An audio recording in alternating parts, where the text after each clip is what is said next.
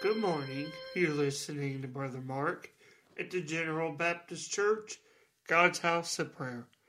Open with me this morning in the Scriptures to the book of Romans, and I'd like us to read in Paul's letter to the Roman church, looking in the 12th chapter. We see in the Scriptures we open this morning Paul as he discusses being fervent in the zeal of God and in His blessed Spirit.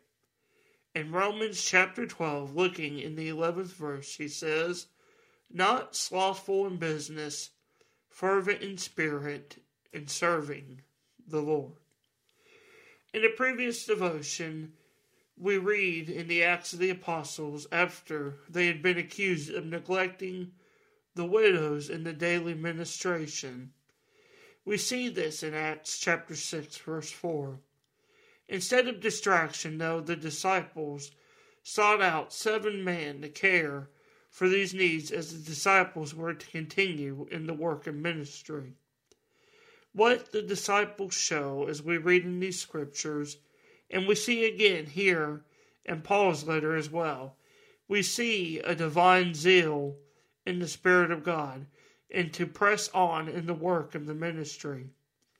As I said, we encounter this same thing in an exhortation from the Apostle Paul.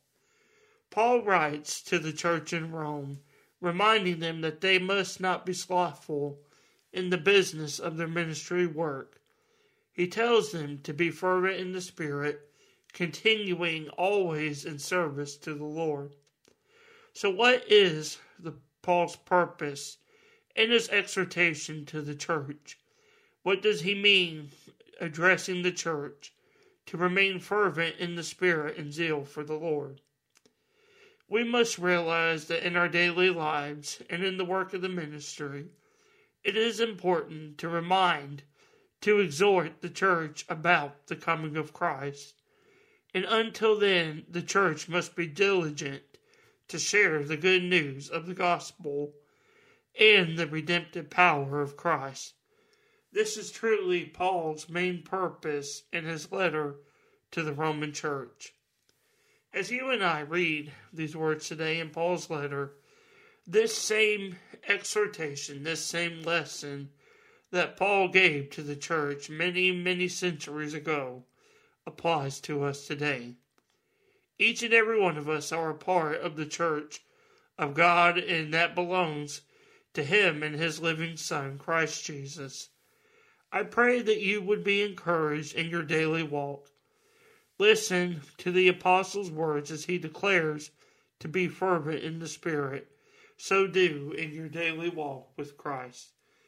Let this devotion speak into your heart and to move you deeply in the fervency of God's Spirit, to declare His word and His purpose, that all who hear would indeed come to know the saving grace of the Father and the power of salvation in Christ Jesus the Lord. Thank you for listening, and God bless.